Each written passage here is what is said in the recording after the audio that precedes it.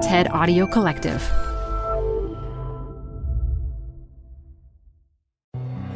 Hi, I'm Ben. I suffer from a condition called writer's block. It strikes when I'm at work. That's why I choose Canva Magic Write. It works fast, generating text in seconds, thanks to AI. Common side effects include increased productivity, compliments from coworkers, feelings of satisfaction. Now I can say bye-bye to writer's block. Ask your boss if Canva Magic Write is right for you at canva.com, designed for work. This episode is brought to you by Progressive. Are you driving your car or doing laundry right now? Podcasts go best when they're bundled with another activity.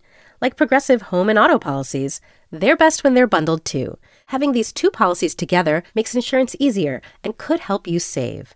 Customers who save by switching their home and car insurance to Progressive save nearly $800 on average. Quote a home and car bundle today at Progressive.com. Progressive Casualty Insurance Company and Affiliates. National average 12-month savings of $793 by new customers surveyed who saved with Progressive between June 2021 and May 2022. Potential savings will vary. You're growing a business, and you can't afford to slow down.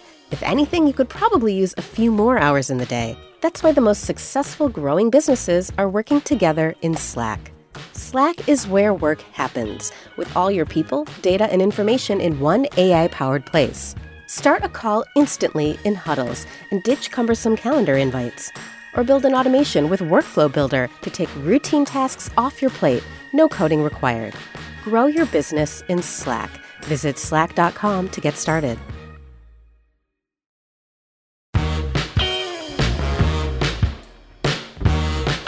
Hey everyone, it's Adam Grant. I'm in the midst of my book tour for Hidden Potential. The day before my LA event, the host, Rainn Wilson, got COVID and had to cancel. Jennifer Garner kindly volunteered to step in, and the conversation was fun and surprising in more ways than I can count. The outpouring of feedback from the audience afterwards sent a clear message. You have to make this into a podcast. So we did. You've probably admired Jen's range on screen, from spy and superhero in Alias and Elektra, to dramatic roles in Juno and Dallas Buyers Club, to comedic prowess in 13 Going on 30 and Family Switch. I've been a fan since her early days on Felicity and in Dude, Where's My Car, and more recently of her impact in advocating for children and in co-founding an organic baby food company, Once Upon a Farm. Jen has won a Golden Globe for her acting, but as you're about to hear, she's every bit as talented in improv.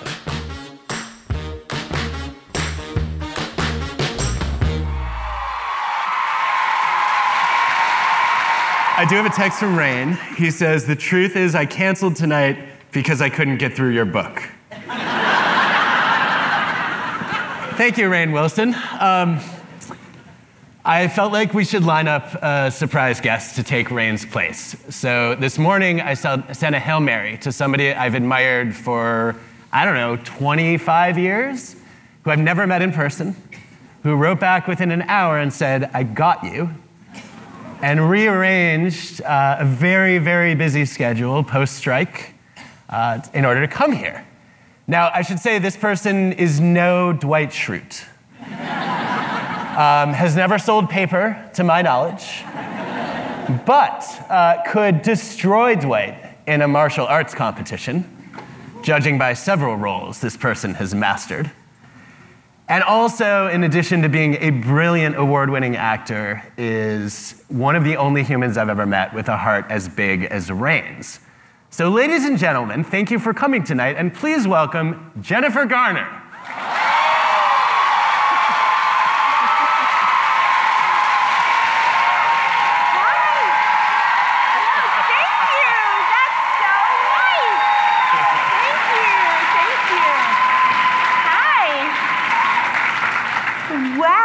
I'm Jen. Hi, Adam. Great to meet you. Hi, nice to meet you.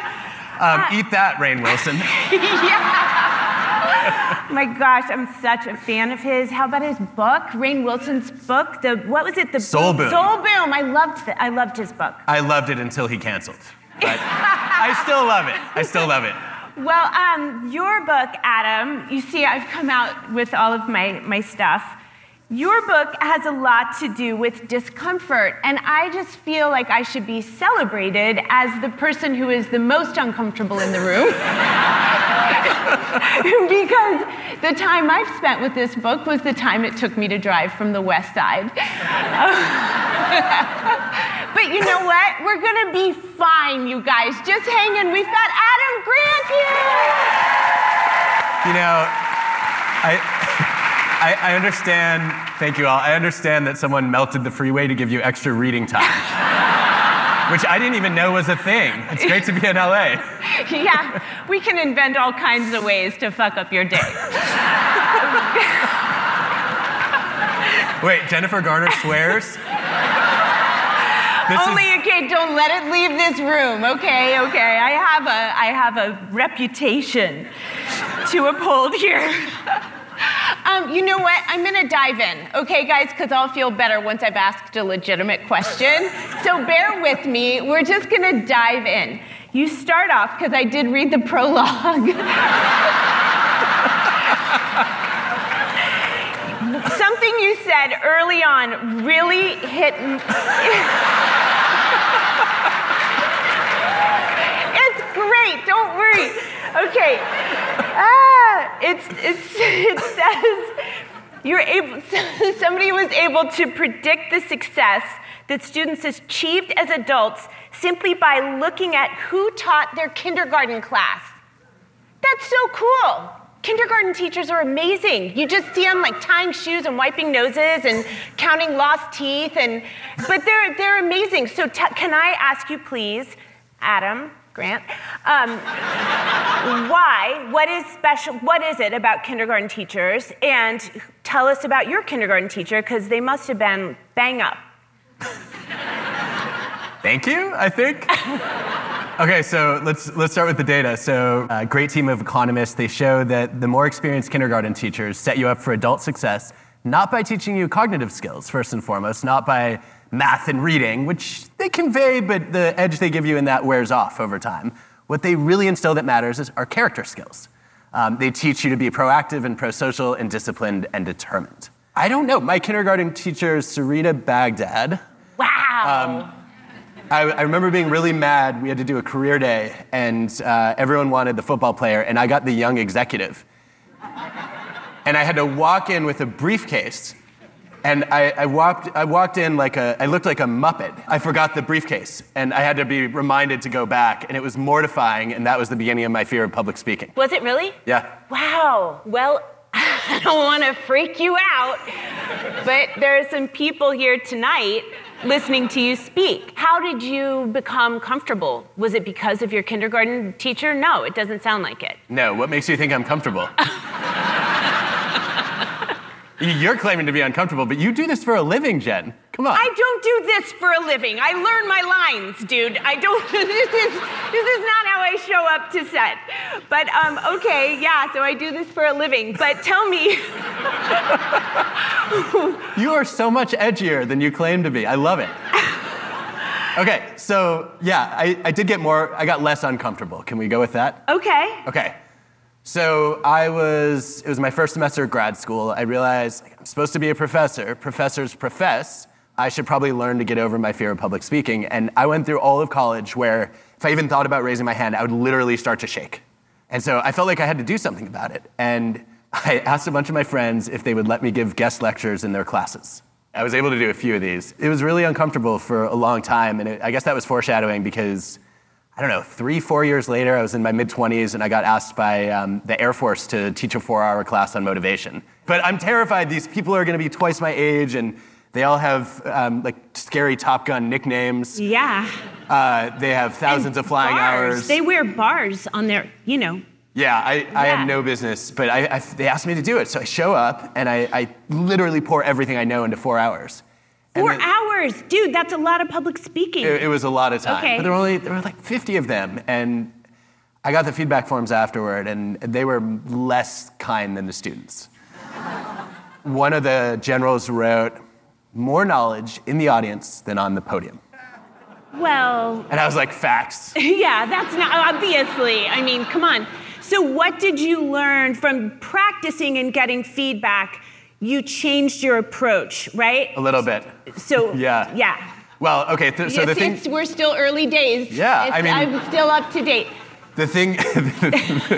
The thing that I think really moved the needle for me was the one colonel who wrote, "I gained nothing from this session, but I trust the instructor got useful insight."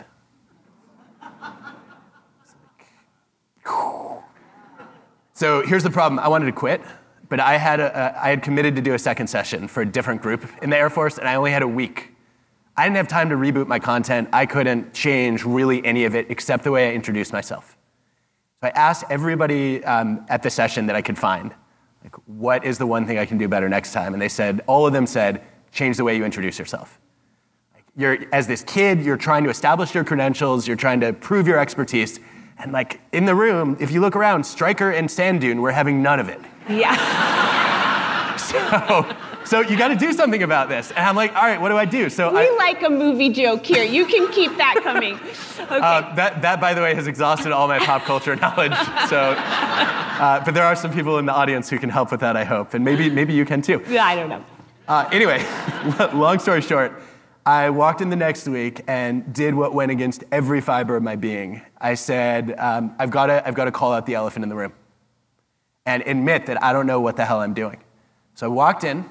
I looked out at the audience, all these stone-faced senior military officers, and I said, look, I know what you all are thinking right now. What could I possibly learn from a professor who's 12 years old? They did not find that amusing at all. At all. And then, after what felt like an eternity, one of them said, ridiculous, you gotta be at least 13.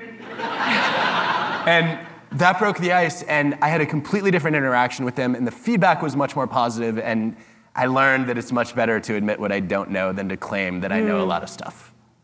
Oh, wow. Okay. That's a good one. You got us there, didn't you, pal? Okay. Great. Wait a minute. Okay, so Jen, let me turn this around on you, because you told me backstage that you are you are somebody who has frequently put yourself in uncomfortable situations. Yeah. I want to hear more about that. I want to hear about that in acting. I also want to hear about learning to ski as an adult. I feel that way at work all the time. I mean, I think probably a lot of us do, where we are terrified, and that's why we take the job, and then we get there and we think, why did I do this? And you spend kind of half of your time getting your feet under you and feeling like I'm in over my head. But wait, did you feel that way on Felicity? Wait, is anyone in the audience also old enough to have watched Felicity in college? Okay. My wife and I both love that show, and we've been fans of yours ever since we watched it. Oh my gosh, good old Hannah. I just rewatched it recently because there's a Felicity podcast that I needed to know what I had done to talk about it. And do you have notes? Yes, as a matter of fact. But yes, of course I felt that way. I always do. I don't think I ever don't. I think that's what keeps me interested, is that I will never perfect it like men feel about golf, or some people feel about golf. You know, I'll never fully, I know enough things to feel like, okay, I can master how to do this. Like if there's a hallway and there's a door and you want me to enter the door and look back over my shoulder at camera just before I enter the door to tell you, hey, I'm sneaking, I can do that better than anyone. I've got that down, that spy kind of stuff, I can do it. But other than that, I always feel off my rocker. But no, I learned to ski at 40. I have this image of you like going on the ski slope for the first time and being like, what would Sydney Bristow do? Sydney really changed me as a person, because she had so much more bravado than I did, and she believed in herself in a way that I don't know that I did at that age, at that time. Yeah, walking like her, it affected me. It gave me more confidence. But anyway, we're here to talk about you. So I have more questions, but keep going. Okay. Can we talk about the process of writing itself, and the process, and just the block of procrastination? I mean, how do you procrastinate? What does it look like for you? What's the way past it? What's the magic bullet? I've gone on the record saying I'm not a procrastinator. I'm the opposite. I'm a precrastinator. When I have a deadline, I'm finishing at least 3 months early, maybe 6 months early. And us too, right? No, Yeah. wait. This is not as great as it seems. One, because it made me a really annoying college roommate, I learned the hard way. And two, it kills creativity because you rush in with your first idea instead of waiting for your best idea. And an amazing PhD student named Jihei Shin had to do the research to prove to me that I was stifling my own creativity by doing things early. But I think more importantly, I learned while writing this book that I was wrong. I am not always a procrastinator. There are things I procrastinate on. And one of them is editing. I hate editing more than any other part of my job. I feel like I've already figured out the idea. I know the study. I've captured the story. I'm on the 1 yard line, and that extra bit takes a ton of work, and I don't care about it, but I know the reader does. I hate that. Mm-hmm. So what do you do? So the editing thing I really struggle with is imagery. I'm way too cognitive and abstract, and I need to get the vividness and the story and the emotion, and I need to over-index on that. And normally, I just find that really boring and repetitive and stressful.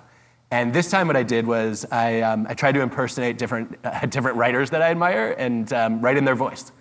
So one morning I got up and I was like, okay, I'm going to rewrite this paragraph in the voice of Maya Angelou. Wow, really? I picked a bunch of my favorite fiction writers who are really good at that kind of imagery. And I thought to myself, okay, can I write the John Green version of this? Can I write the Maggie Smith version of this? And that is a really good exercise because it forces me to enjoy editing and it makes it fun and playful.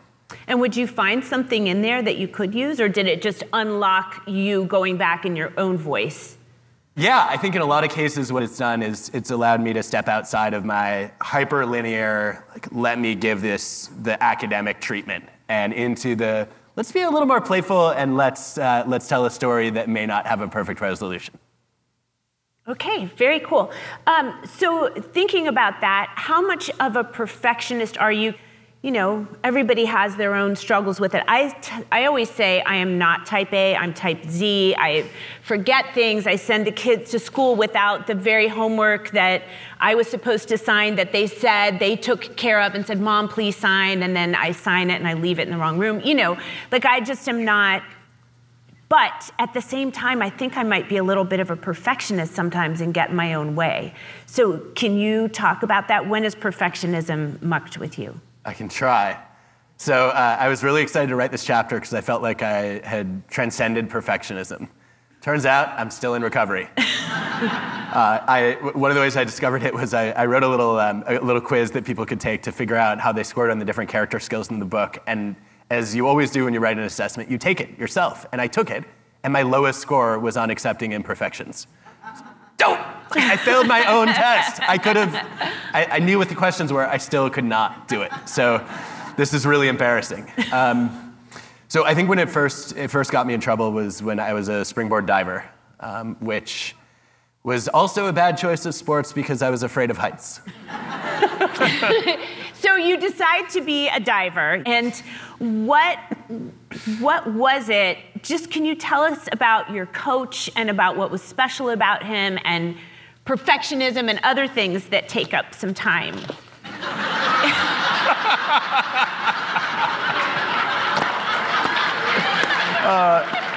I feel like we're done. Yeah.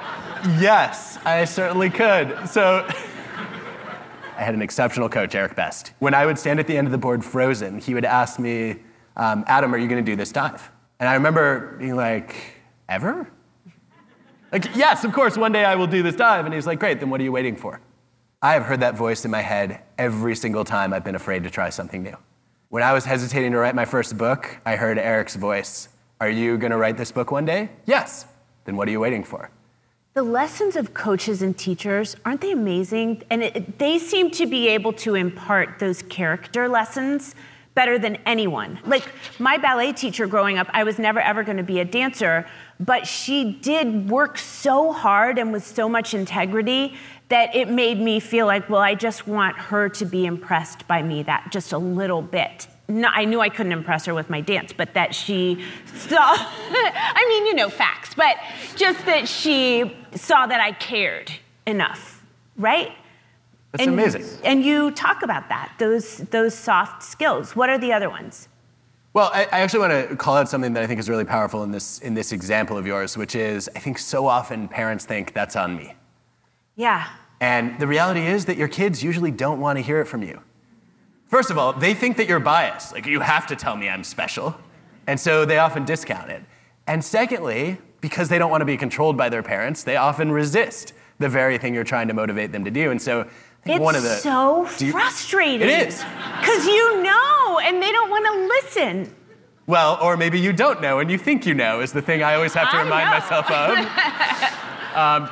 But I feel very confident in my knowledge, yes. But I think so often what a parent has to do is get out of the way and say, let me find that coach who's the right source for the message that I think is really important.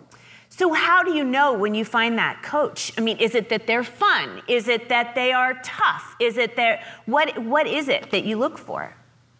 I don't know if there's one magic ingredient. I think from the Benjamin Bloom research, I think the most important thing is a first teacher or coach who makes learning fun. That's what predicts better than anything else that I know of that you can measure whether you go on to achieve greater things in the future. Anything, whatever it is you're learning, even piano. Yes, even piano. Did you not like the piano? Damn it. No, but I find it really hard to convince children of mine the value in it, and I just don't understand. So then I decided if they have that about something else that isn't piano, like say they have it about learning to solve a Rubik's Cube, or say they have it about, I don't know, all kinds of kid things, is that applicable? Is it? It's just having it, right? Yeah, I think so many parents, I think the Mozart effect is one of the worst things that's ever happened to parents. You're like, oh, my kid is only gonna become like really impressive and achieve whatever their potential is if they get into music. It's like, no, whatever the activity is, it's a Trojan horse. What you're smuggling in are a set of character skills. And I mean, honestly, Jen, I don't say this publicly generally, but I think before diving, like the best place for me learning character skills was video games. I know, blasphemy, right? No one show this to my son. What? Why? What? Because you lose, and it's really frustrating, and you have to build the resilience and the grit to try again, and then improve your skills, and then you get reinforced for that, and you level up, and like I would sit there trying to beat a game, and that's what I do as a writer now. I have to sit there at the blinking cursor and try to defeat it. Same skill. Okay, what were you playing? Was it Frogger? No. It started out with Super Mario Brothers, of course, and then graduated to that.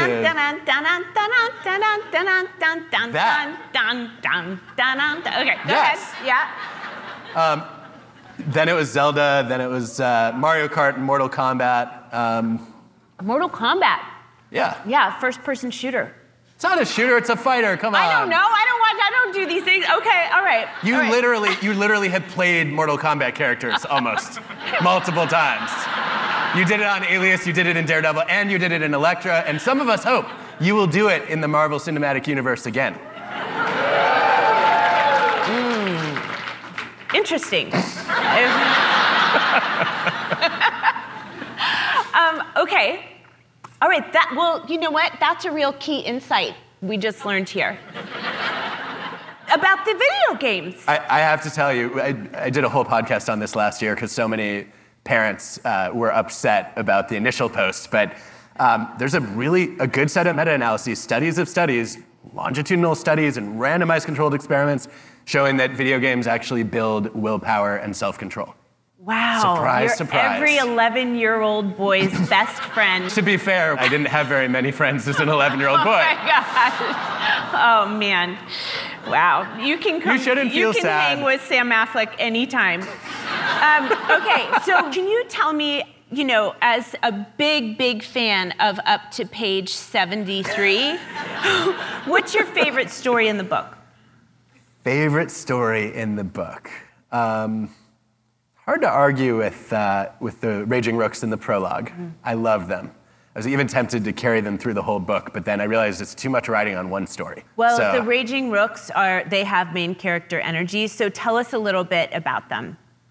I think the main thing to know about them is their coach, Maurice Ashley, changed the way that I think about coaching.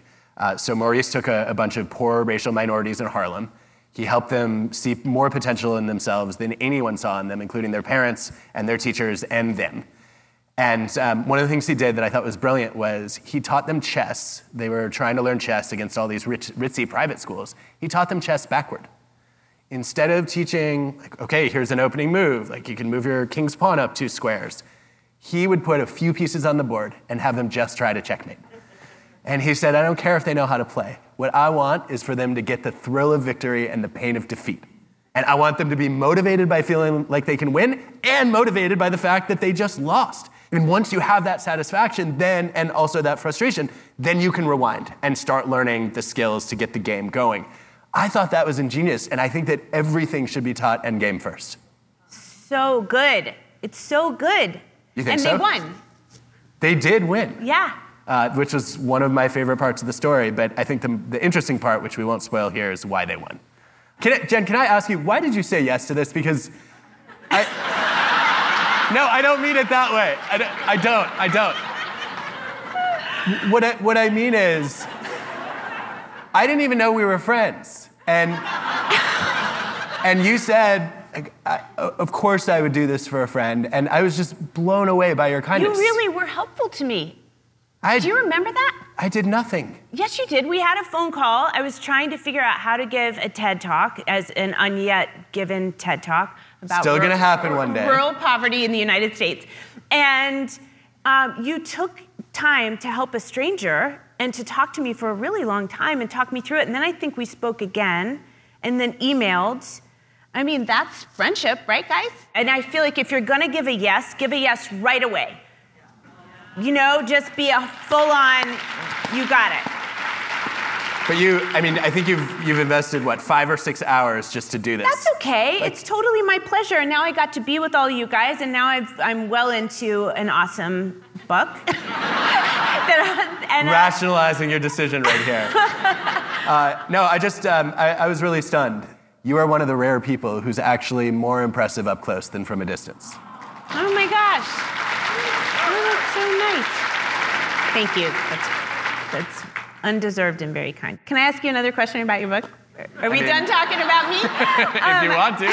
Okay, I do. I have more questions. So if you were designing a school, your perfect school, what would it look like? What would be different about it than what we have now? I'd reverse the trend for kindergarten to be more like first grade. And I'd make kindergarten more like recess. Oh, yeah. I would even say before that, I would add broop, broop, broop, broop, all the way down to babies, to mommy and me, to universal, moving your way up to very early preschool, child care. Can we just say that if wishes grew on trees, high quality early education, high quality child care, so that moms could be there, and so that the brain architects of daycare workers and of preschool teachers could be in there bringing these kids' brains to life. I mean, that seems, no pun intended, like a no-brainer. Yeah. You were just with Nick Kristof, right? Yes. So Nick wrote, I thought, the best article I've read on this topic. It's called Too Small to Fail. Yep.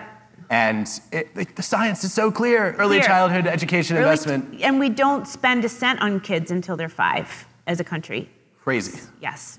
Especially when you're in places in this country where parents haven't had it modeled, they don't have books in the home. They haven't had early childhood singing, playing, reading to modeled for them. They don't have neighbors. They don't have community to lift them up in mommy and me classes or anything like it. And you don't have a shot if you don't have a shot. Right? If all of us got to kindergarten and we were all in remediation the first day we started kindergarten, and we know how smart we are, we would hate it. And your brain has to do something, so it's got to think of ways to hate school then, right? Because you're never going to make it up, so you have to go in ready to learn. So in our school, Adam, we're going to start with babies, and we're going to get them into kindergarten ready to learn. We just started a school. I love this. Yeah. Yeah. Okay. No, I mean, I do not understand how this doesn't compute for people. I'm like, you pulled yourself up by your bootstraps, but what if you didn't have any boots? Yeah. How are you going to do that? So I grew up in West Virginia. I was surrounded by rural generational poverty, but I grew up in a middle-class house.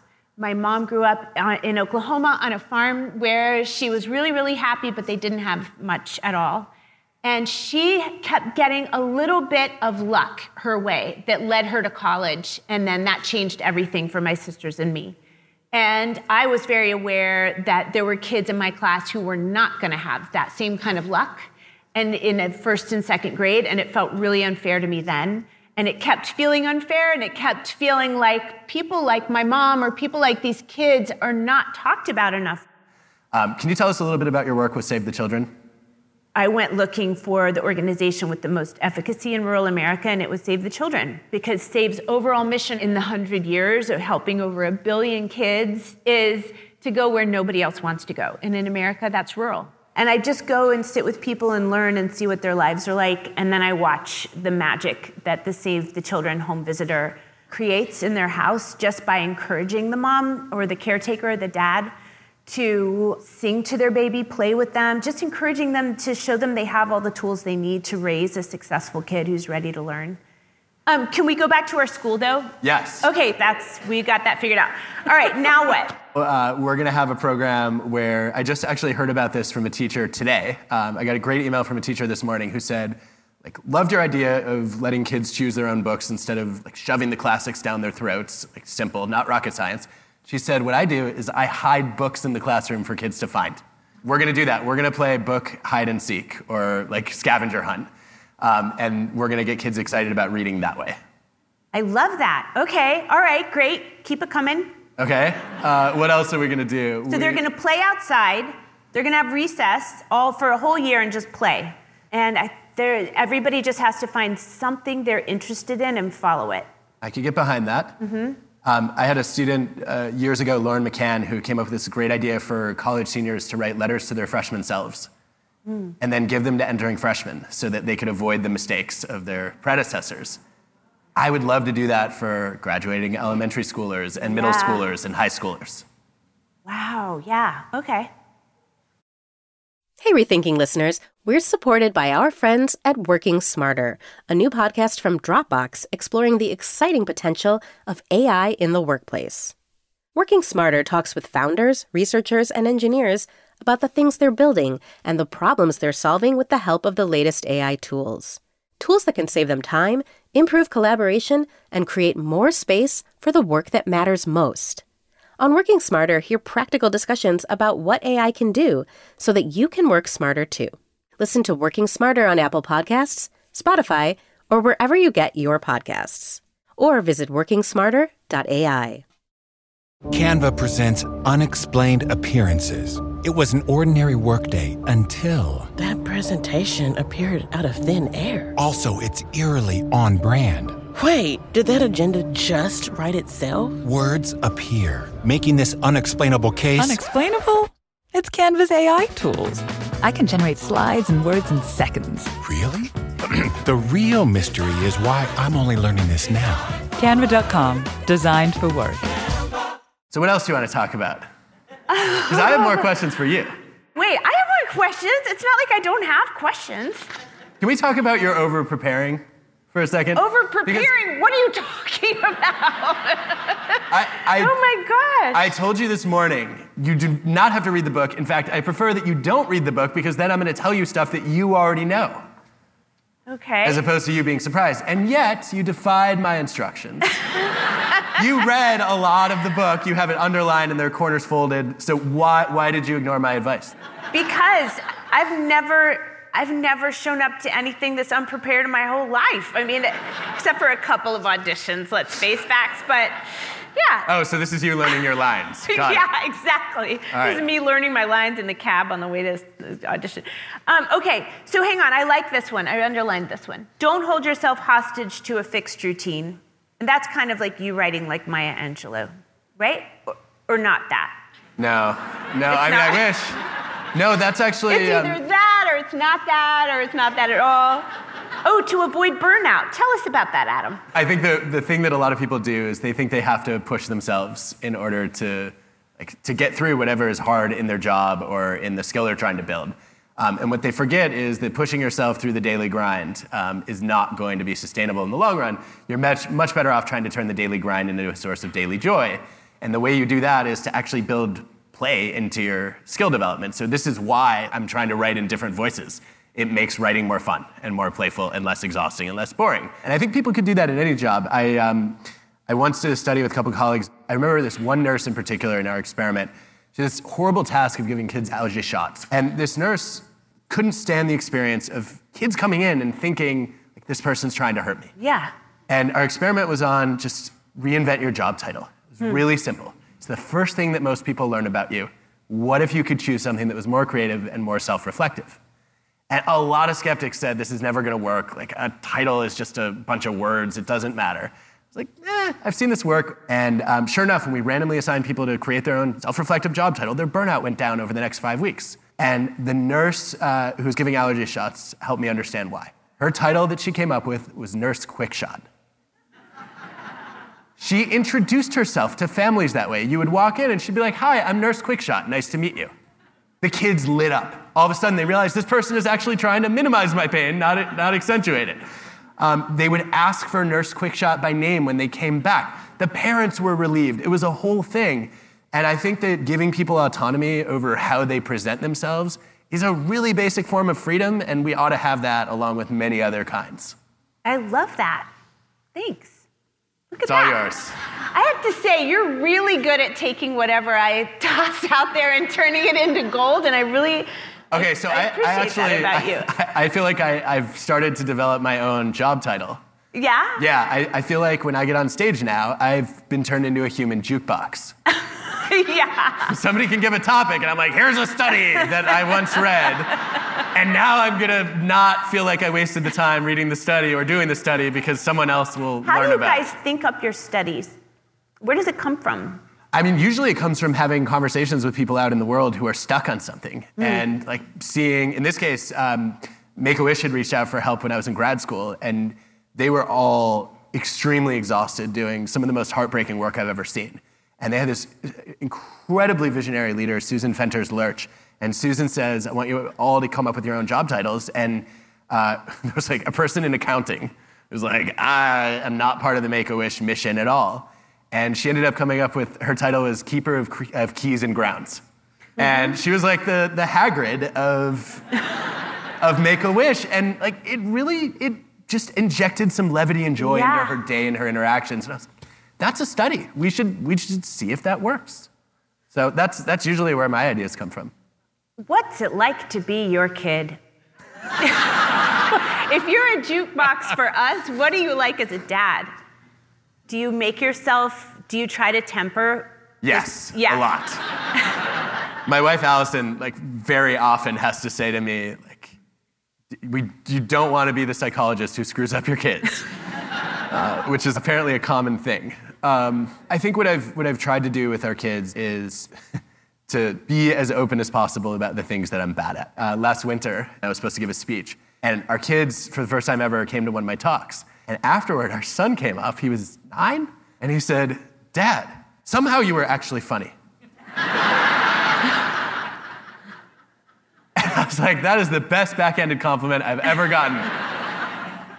Like, normally they make fun of my dad jokes, and I deliberately make more dad jokes because I want them to see me bad at stuff and willing to laugh at myself. And that, I guess I'm like the butt of all of our family jokes is, and I'm not funny, but they're laughing at me. Yeah. How about you? Talk about what you're like as a parent. Oh. I mean, I'm kind of what, I guess in an just annoying way, I'm kind of what you would think I would be, you know? Go on. I bake cookies and I like, and I'm like, you know, a room mom, giving it my all, and you know, I'm kind of your worst nightmare. Wait, why is that bad? Just because it's so, I don't know, it's just so... Typecast? Yeah. I don't know, those are good qualities as far as I'm concerned. Yeah, I don't know, ask my kids. No, I arranged for my son's class to get a special viewing of this movie I have coming out, Family Switch on Netflix, And it's like exactly for his age group. Exactly. All right, I'm going to tell you something really, really personal and vulnerable here right now. My son said he heard about it and he was like, Mom, it's as if you're giving every person in my class a cake with your face on it. And then they're supposed to tell you how great the cake is and how pretty they think you are. And I was like, you're not wrong. You're not wrong. But I think you're going to like the movie. I don't know. You can be sick that day. The teacher asked. I set it up. It's happening. I don't know what to tell you. So it's happening. Wow, that's painful. Yeah, all the cakes. I'm passing out all the cakes. Okay, this reminds me of something you said backstage on our way in about dealing with age as an actor. Oh, because you said something. You said something about appreciating progress depends on remembering how your past self would see your current achievements. So you think that you haven't gotten anywhere, but when you were first learning, what would you have thought if you could say right? And I said, this is the same, the inverse is true for aging. That at 51, I tell myself if I get like, oh my gosh, what's happening? One eye squinting and like things are falling. It's fine. But I tell myself, dude, imagine in 15 years, you're going to think, I wish I looked like I looked at 51 and a half. So you might as well enjoy it because it's not like it's going to go the other way. So live it up. Yuck it right on up. It reminded me of one of my college roommates who said to another one of our roommates, listen, you should never be down on yourself because you're only going to get uglier from here. Exactly. Thank you. Your college roommates really understood. That's amazing. Wait, there's something that you glossed over, which is, do you call yourself dude? If I need to, if it's appropriate in the conversation, yeah. So interesting. You're reminding me of Ethan Kross's work on self-talk, where he finds that if you talk to yourself in the second or third person, it's actually more motivating. Because, see? Yeah. Because it's distancing. It feels like someone else is telling you to do the thing. Bruh. Get it together, bruh. You've never said that to yourself. I don't know. I have little kids, so yeah, it's come across. Wow, that's amazing. Mm-hmm. Okay, let's see. I love your segues. I don't know. Okay, here's something that I want to know legitimately, and so do we. We are aligned. I like how you've co-opted my audience, who didn't even know you were going to be here. Yep, keep going. Okay, true. They gave me such a nice welcome. So, how did writing this book change you? Because I imagine each book, if I think of Sydney, she changed me. How did this book change you? That's a really good question. I think I didn't expect it to change me because I feel like when I sit down to write a book, I want to teach something that I've learned. And so I've kind of already figured it out. And I've realized that if that's what happens, then I'm doing myself a disservice because I ought to learn new things while I'm writing. And I think the biggest thing that this book changed about me is it made me much more comfortable sharing my own stories. I've been accused of using data as a crutch, and I'm like, it's not a crutch, it's literally how I think. Like, ask me any question, and my first instinct is to cite a study. Like, that's how I learn. And some of my friends did not like that particular behavior and called me Mr. Facts growing up. Luckily, I had one friend who is here tonight. Thank you, Khan, because Khan decided that it didn't matter that I made him uncool, and he hung out with me anyway. I think that I've shied away from telling my stories, one, because it feels self-centered, and two, because it feels idiosyncratic. And while writing this book, I realized hidden potential is something I've lived over and over again. I lived it when I wasn't naturally talented as a diver and got way better than I expected. I lived it when I failed my college writing exam. And here I am as an author, and it was definitely how I felt as a public speaker, and we're doing this, and I thought, I can't keep distance from this topic, but more importantly, if there's something I've learned from something I've lived, why would I not share that? So that was the big change. I love that you added your own stories in there. From what I've seen so far, they add a lot of color to it. No, they really do. I appreciate that. Well, thank you. Yeah. Okay, can you tell me something else? I think it might be time to go to audience questions. There are a lot of questions. Okay, Liz. The same kinds of people seem to keep getting installed in leadership positions. What wisdom do you have for mid-level professionals whose senior leadership is stuck in that bias? Wow. Way to bring it. Yeah. All right, so Liz wants to know how we can diversify leadership beyond people who are selfish, Machiavellian, narcissistic, psychopathic, male, and white. Which I've been told is redundant, but I don't know. Look, I think we've got to stop confusing confidence for competence is the easy answer. Whoa. Stop it. Stop falling for the superficial charm of narcissists. They don't actually know what they're talking about. Stop assuming that the person who talks the most is the most capable. That's called the Babel effect, and it's a real thing. That's usually the person who's most insecure, not the person who's best suited to guide the group. Let's look at whether people make those around them better, whether they're more interested in making the room smarter than being the smartest person in the room. What else do people want to know? Wow, okay.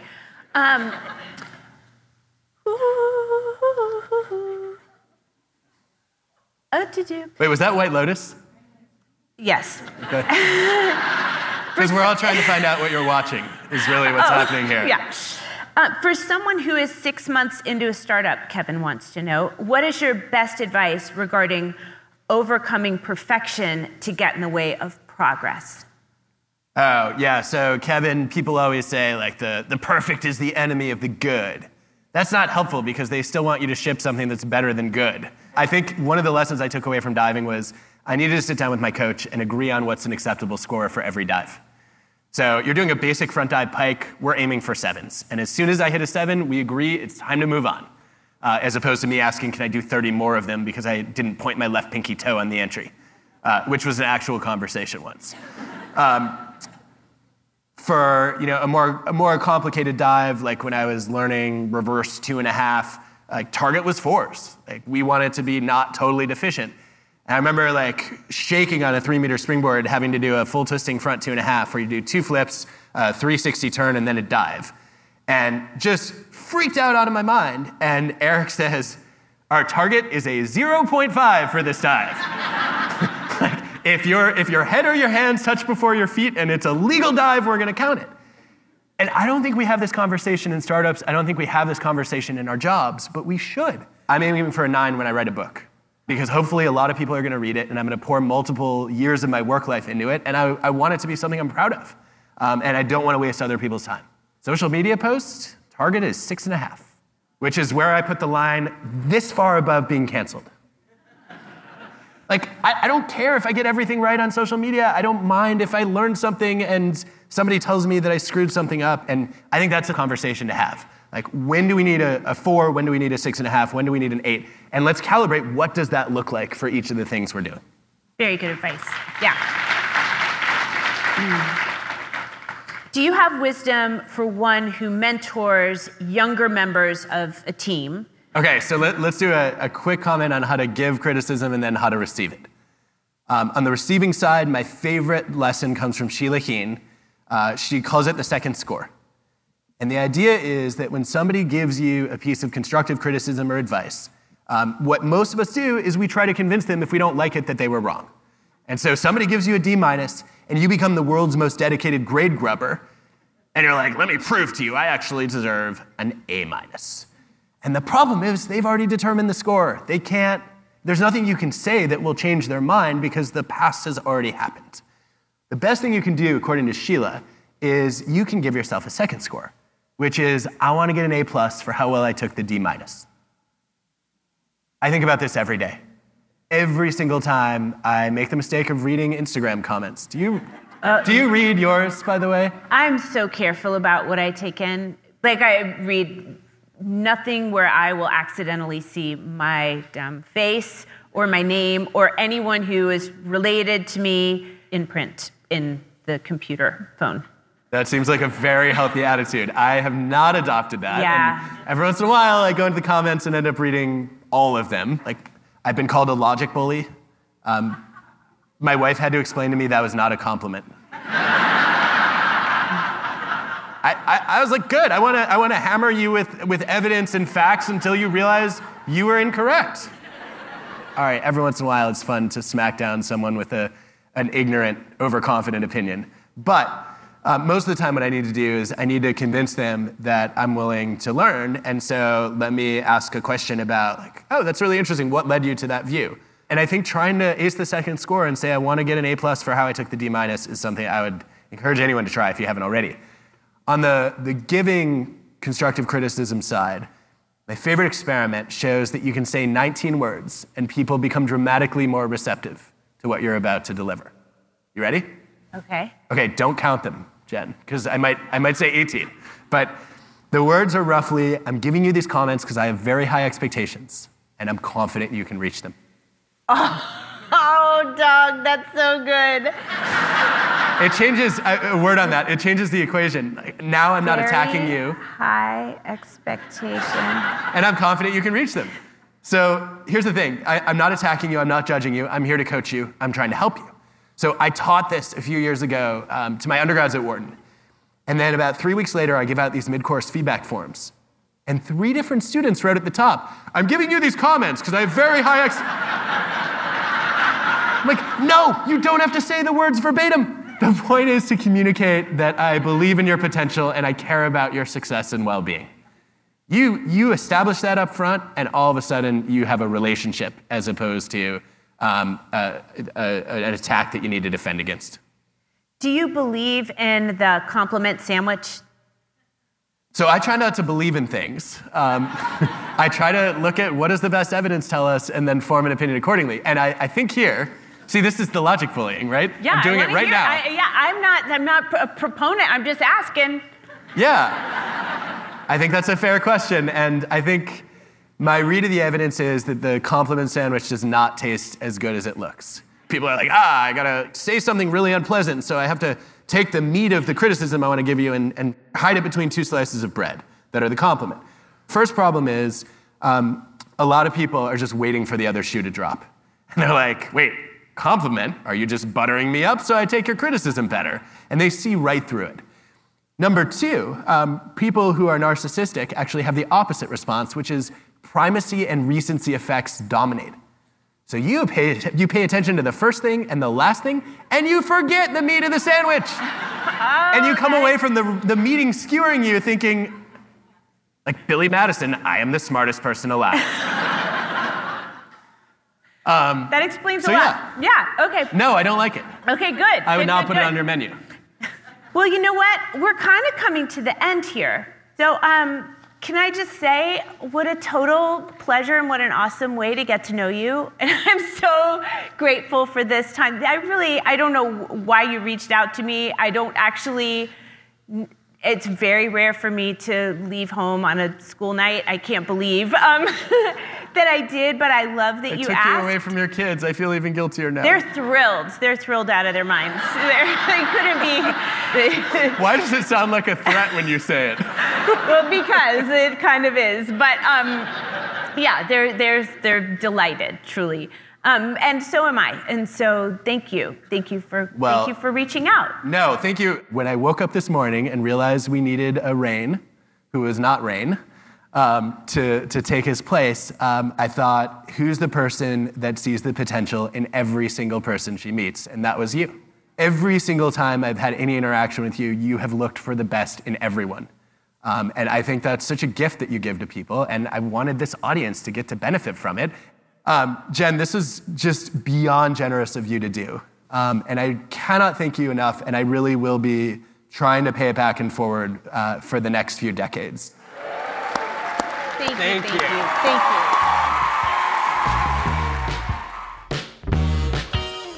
Our team includes Daphne Chen, Constanza Gallardo, Grace Rubenstein, Daniela Balarezo, Banban Cheng, Michelle Quint, Alejandra Salazar, and Roxanne Hylash.